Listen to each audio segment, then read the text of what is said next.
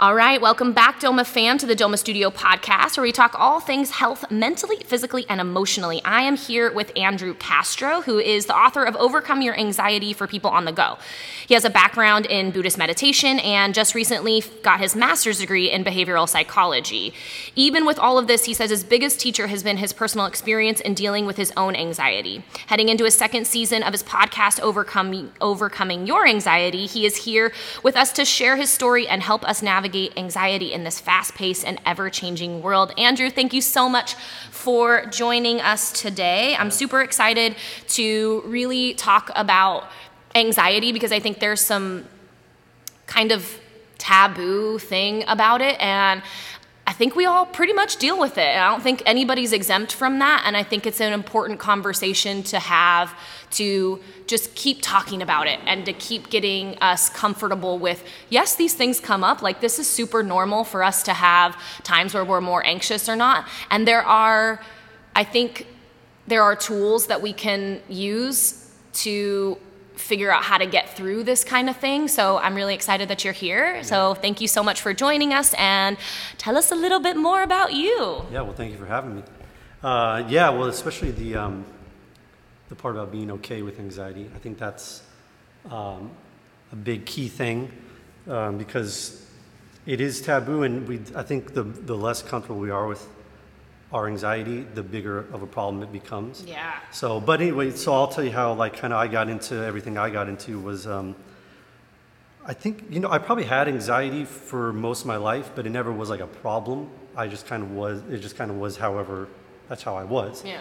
And then I remember it blowing up. I'm 35 now, so I remember blowing up maybe around 25, 26, and it just became like a giant ordeal, just these overwhelming sensations. And once one big panic attack happened, I talk about in my book the snowball kind of effect, how with one panic attack then leads to another, and then it leads to not even having anxiety from a panic attack, but having anxiety from fearing the panic attack. Oh, God, yeah. And then that just starts the whole cycle. So that happened for many years, and it was back and forth, and it was it was pretty debilitating.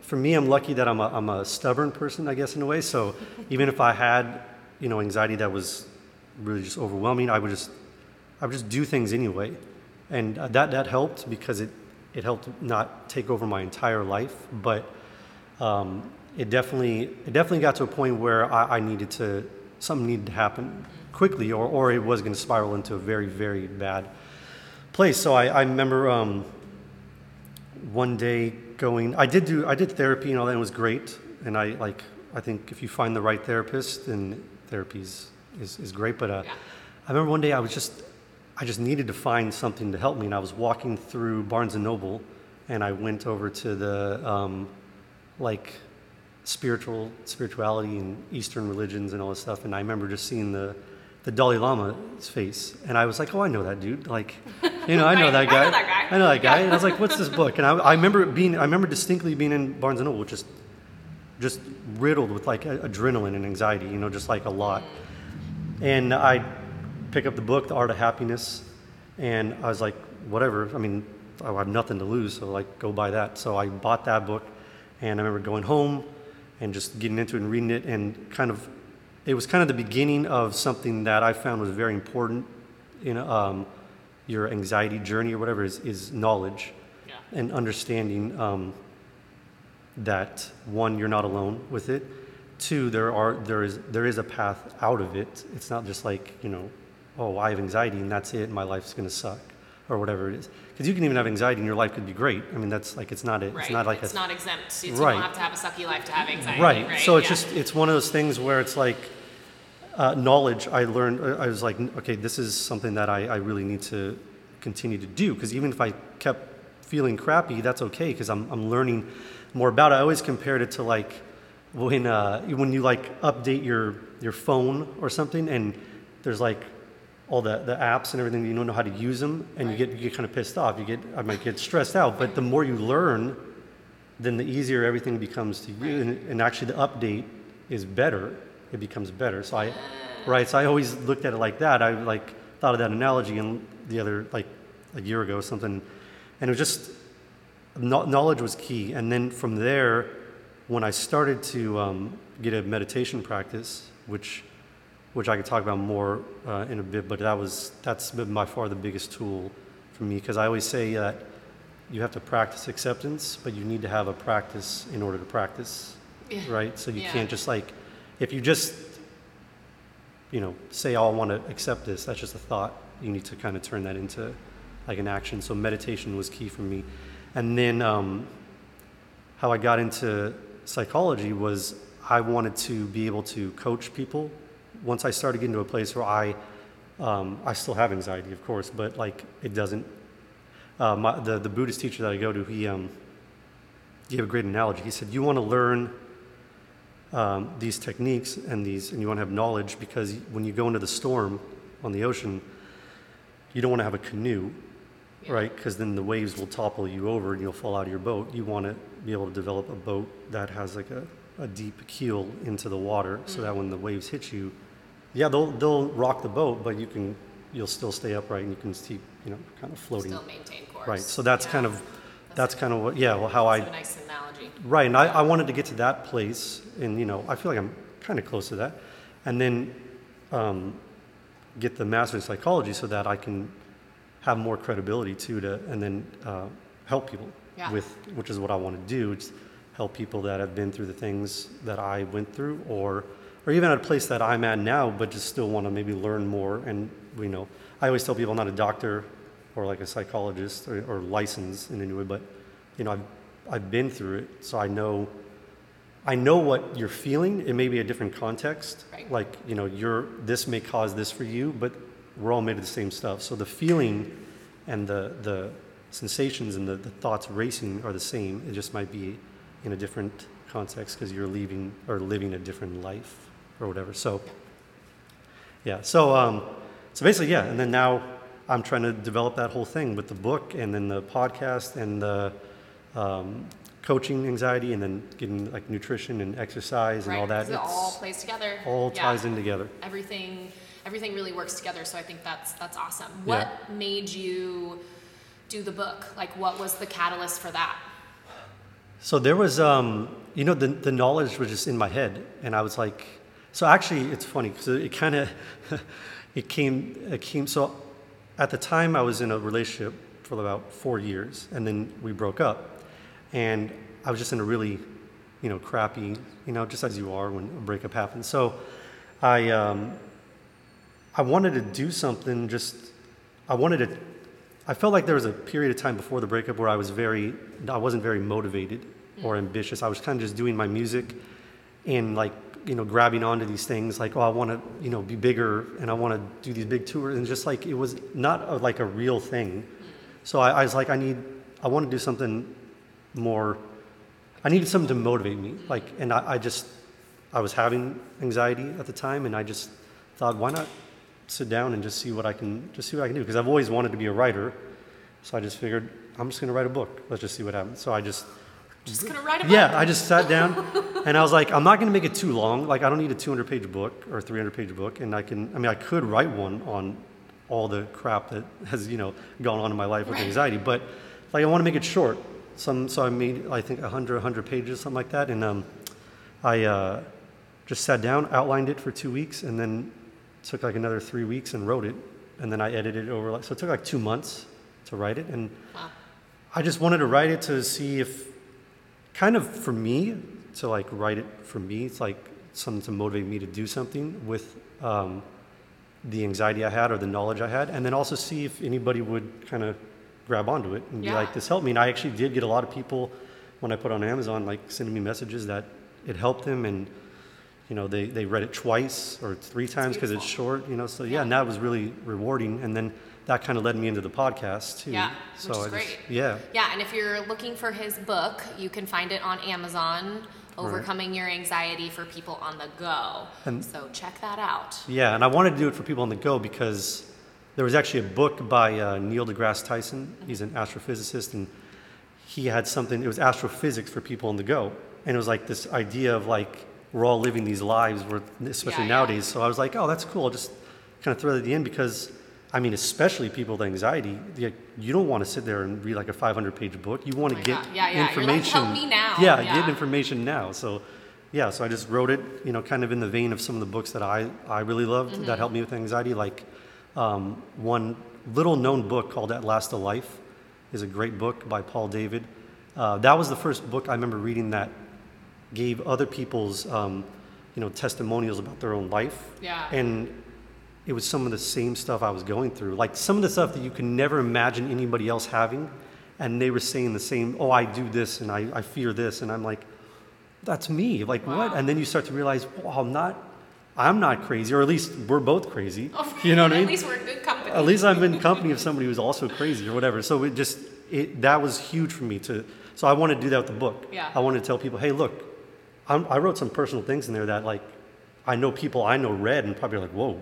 But it's like, there's probably people who went through the same things I went through that are like, oh, wow. Right. Like he does that same weird thing that I do or, whatever. So it was kind of like trying to tell people, and that's what the podcast is. And that's what, when I coach, that's one of the main things is like, or when I do coach eventually is I kind of do it in a way that's almost sounds mean, but like your anxiety is not special and unique, right? It's like, we just think we're on this like island and we're looking out from the shore to like the mainland and we're just, all these people living these great lives. When if we turn around, there's like all these people on the island with us. Yeah. But we always are staring out to it's all about perspective. Yeah. So if you turn, there's people with you, but if you turn this way, you feel like you're alone.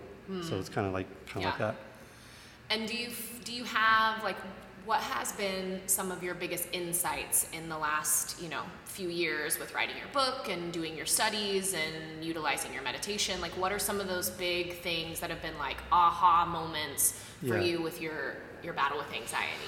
Oh man, see if I can pinpoint a couple. I definitely think one of the biggest is when you see the point, and when you really see the point that you're sabotaging yourself. That when you see it, because sometimes you can tell somebody with anxiety you're reacting to these things and doing these things, even if they're caused by outside things, which could be trauma or something. It's still what is going on inside you has to be dealt with by you personally. So it's like, I remember one time when I really realized how I was sabotaging myself, and I was having trouble sleeping, as anxiety can cause with people. So I remember it was just months of it, and I just like would try to go to bed. I couldn't. I'd wake up.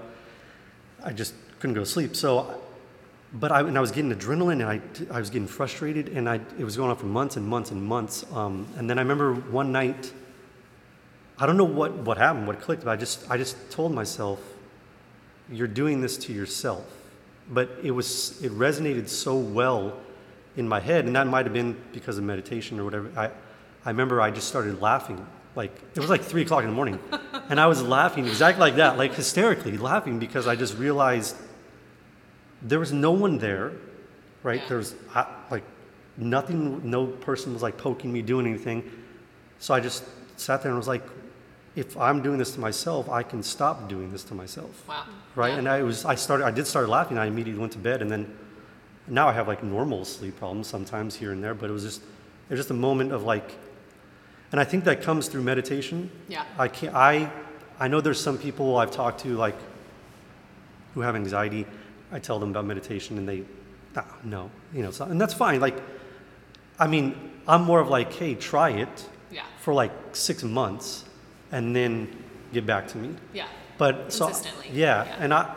So for me, it's never been about little tricks or like things, you know what I mean? Like, because those work maybe to immediately like relieve you of it for a little bit, and that can help for sure. But I've always tried to, when I do my podcast or my book, I try to stress like changing your perspective on a total scale, right. So you can have a moment where you do go, you're doing this to yourself, and it just clicks, and you're just like, wait, that makes sense. Yeah. Because there's nothing else, so like, then you start to realize when these sensations pop up or these thoughts pop up, you don't have to react the way you do, but that's easier said. You have to develop, like I always call it, like going to the mental gym. Right. Right. Like you have to develop, like acceptance is a muscle in a way, and you have to strengthen it. Yeah. And that's why I always say, in order to strengthen something, you have to practice it. But in order to practice it, you have to have a practice. Yeah. Whether it's yoga, or whether it's meditation, or whether it's taking a long walk without headphones and just kind of enjoying or looking what's going on, because it's really about eventually it's about seeing your anxiety or your depression just like that, though, just seeing it, not seeing it and going, I don't like that, or I like that, because of course we're going to have likes and dislikes, but what meditation and yoga and those kind of things help you do is see things without judging them. Right.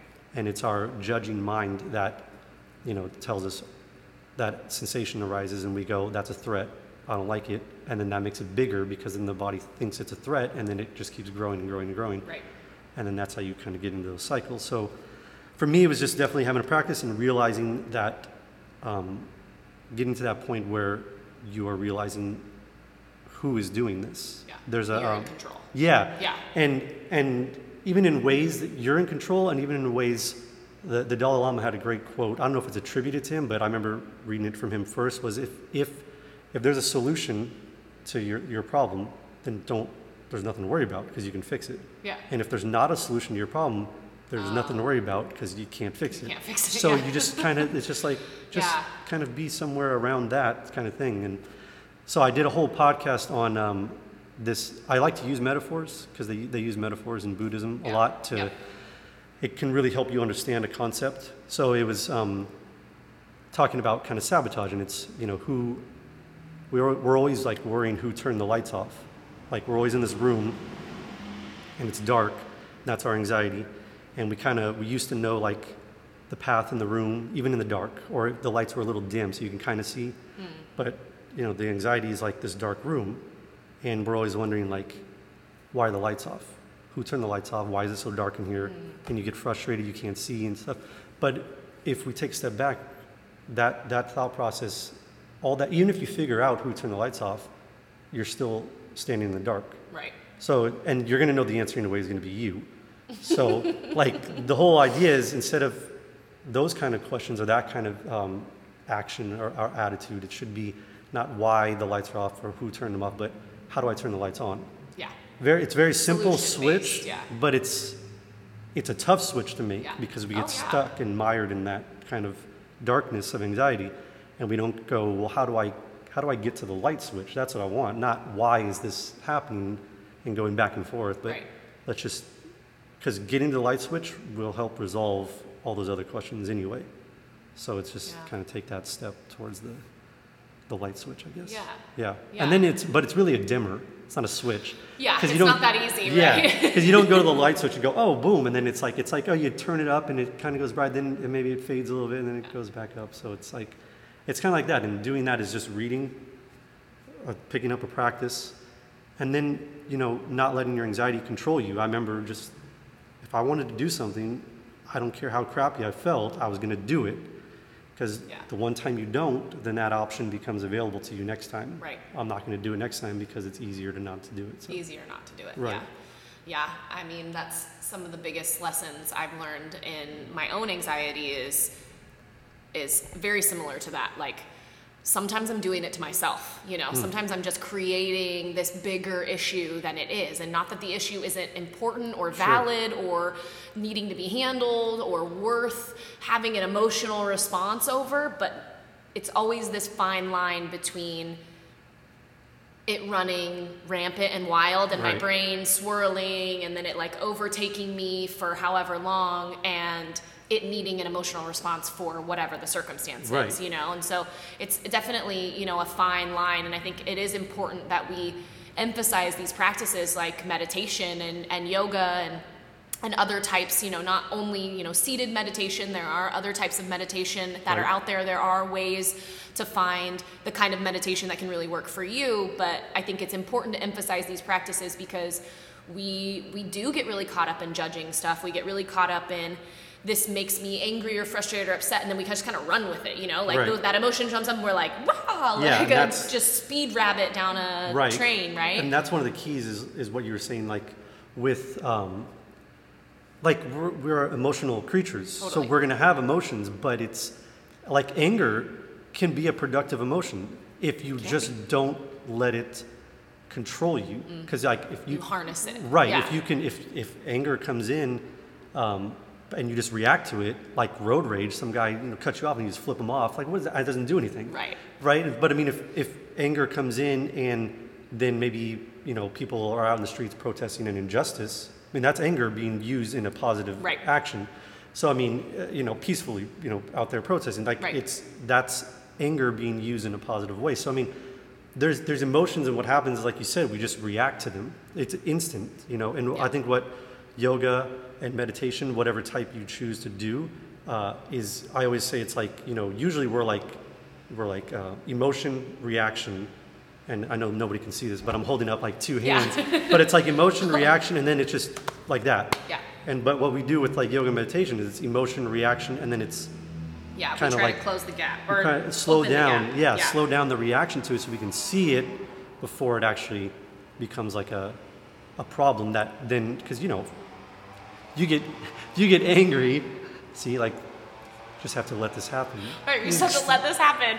There's a guy blowing leaves, and it's so nice. I'm just going to be like, it's so nice that he's cleaning right now. See, this is like, they use this in a Buddhist book I read about a car alarm going off when you're trying to sleep. Even though it's annoying, it's not the car alarm's fault. Right. Like, you're getting frustrated with it. It's the same thing. I remember having this the other day when I was trying to record a podcast, and they were outside for like 4 hours. And I was starting to get like, I was going to go up and be like, but I couldn't say anything. I'm like, they're cleaning the streets. This is their job. Right. But I'm thinking to myself, I'm like, we just think, I've got to record a podcast, man. Right. It's like, that's the thing. Just, slow it down. And that's the same thing with anxiety. If you just slow down the reaction to it, you can see that it's not really there to hurt you. It's just it's just there. Yeah, it just is. It just is. Yeah, and I think important too is like, you're not your thoughts. Right. They come up, these emotional responses. We're emotional sense beings. We are not our emotions either. Right. We have emotions, and they have a purpose, and they are needed, and sometimes they are needed to be reacted or responded towards, but sometimes they just come up out of nowhere. Like, right. And they come up for a reason. You get angry about something like this. It's a leaf blower. Leaf blower. I wanted to call it a snow blower. I was like, wrong season. Wrong, yeah. Wrong state. And also that. Yeah. But like moments like this happen, and I'm like, oh, that's so annoying. It's like, yeah, but no, to no one else though. Right. It's only an issue for me, and it's only based on one emotional response. Right. And I think that's been a huge thing too, is like figuring out that your emotions sometimes show up. They don't necessarily need a response. Sometimes they just, and that's so cool. What I so love about meditation and Buddhist meditation is all of this like observation, like watch it, don't do it, just watch it, watch it happen, like watch the sensation, watch it travel. Because sometimes you're like, my knee hurts me. And it's like, well, does it move? Sometimes it doesn't, but it doesn't always hurt me. Right. But we sometimes are like, oh, my knee always bothers me. It literally bothers me all day, every day for 24 hours of every second of every single day. But then when we sit down and we meditate and we're like, oh, actually it ebbs and flows, and now I feel something in my hip, or now I feel it over here, and it happens the same way in our minds. And I think that sometimes I'm sure so many of us, we get so caught up in how quickly we move in a day and how fast things go that we do the thing, like somebody cuts us off and the rest of our day is shit. Like the rest of our day is totally blown. Spirals. Yeah. And from 1 second of an interaction, or the boss, or the kids, or the list, or the whatever, like name your thing. It doesn't have to be road rage. Right. That's a common thing. Might be my personal issue. It sounds like you might have road rage. Yeah. But really, like, we get this whole thing, like the whole day is ruined. Right. And I think that sometimes it's like, well, maybe that moment was ruined, and we can choose in the next moment to have a better one. And the use of meditation for that, even if it's for 3 minutes before you go in your car, you're fuming from whatever your thing is, and you take those 3 to 5 minutes or 2 minutes or whatever, however long you have, and you just like create some space in between this emotional charge that you have and the reaction time. And so you don't spread it to everybody else, you know? Yeah, and I think a few things was, one, starting your day the right way, or just in a very more positive way is really important. I mean, I've definitely noticed that, waking up and just being like, not in like this sucks, or I have to do this, or I'm tired. Like, just kind of get up and just, like, again, just see. You don't have to be involved in every single thing that's going on. And another thing was, what I think meditation and yoga do is kind of, if you stick with the practice, it creates kind of like a stillness in movement. So it's like when you're out walking around and everything's moving so fast, when you have a practice, you're able to slow things down a bit and kind of, like you said, realize that you don't have to react to all these things. You don't have to get involved. If you got involved in everything that was going on in your body and your mind, that's what anxiety is. You're going to be exhausted. And that's why I remember just being depleted all the time, because you are constantly trying to figure out what is wrong when that is the problem. When you're just so.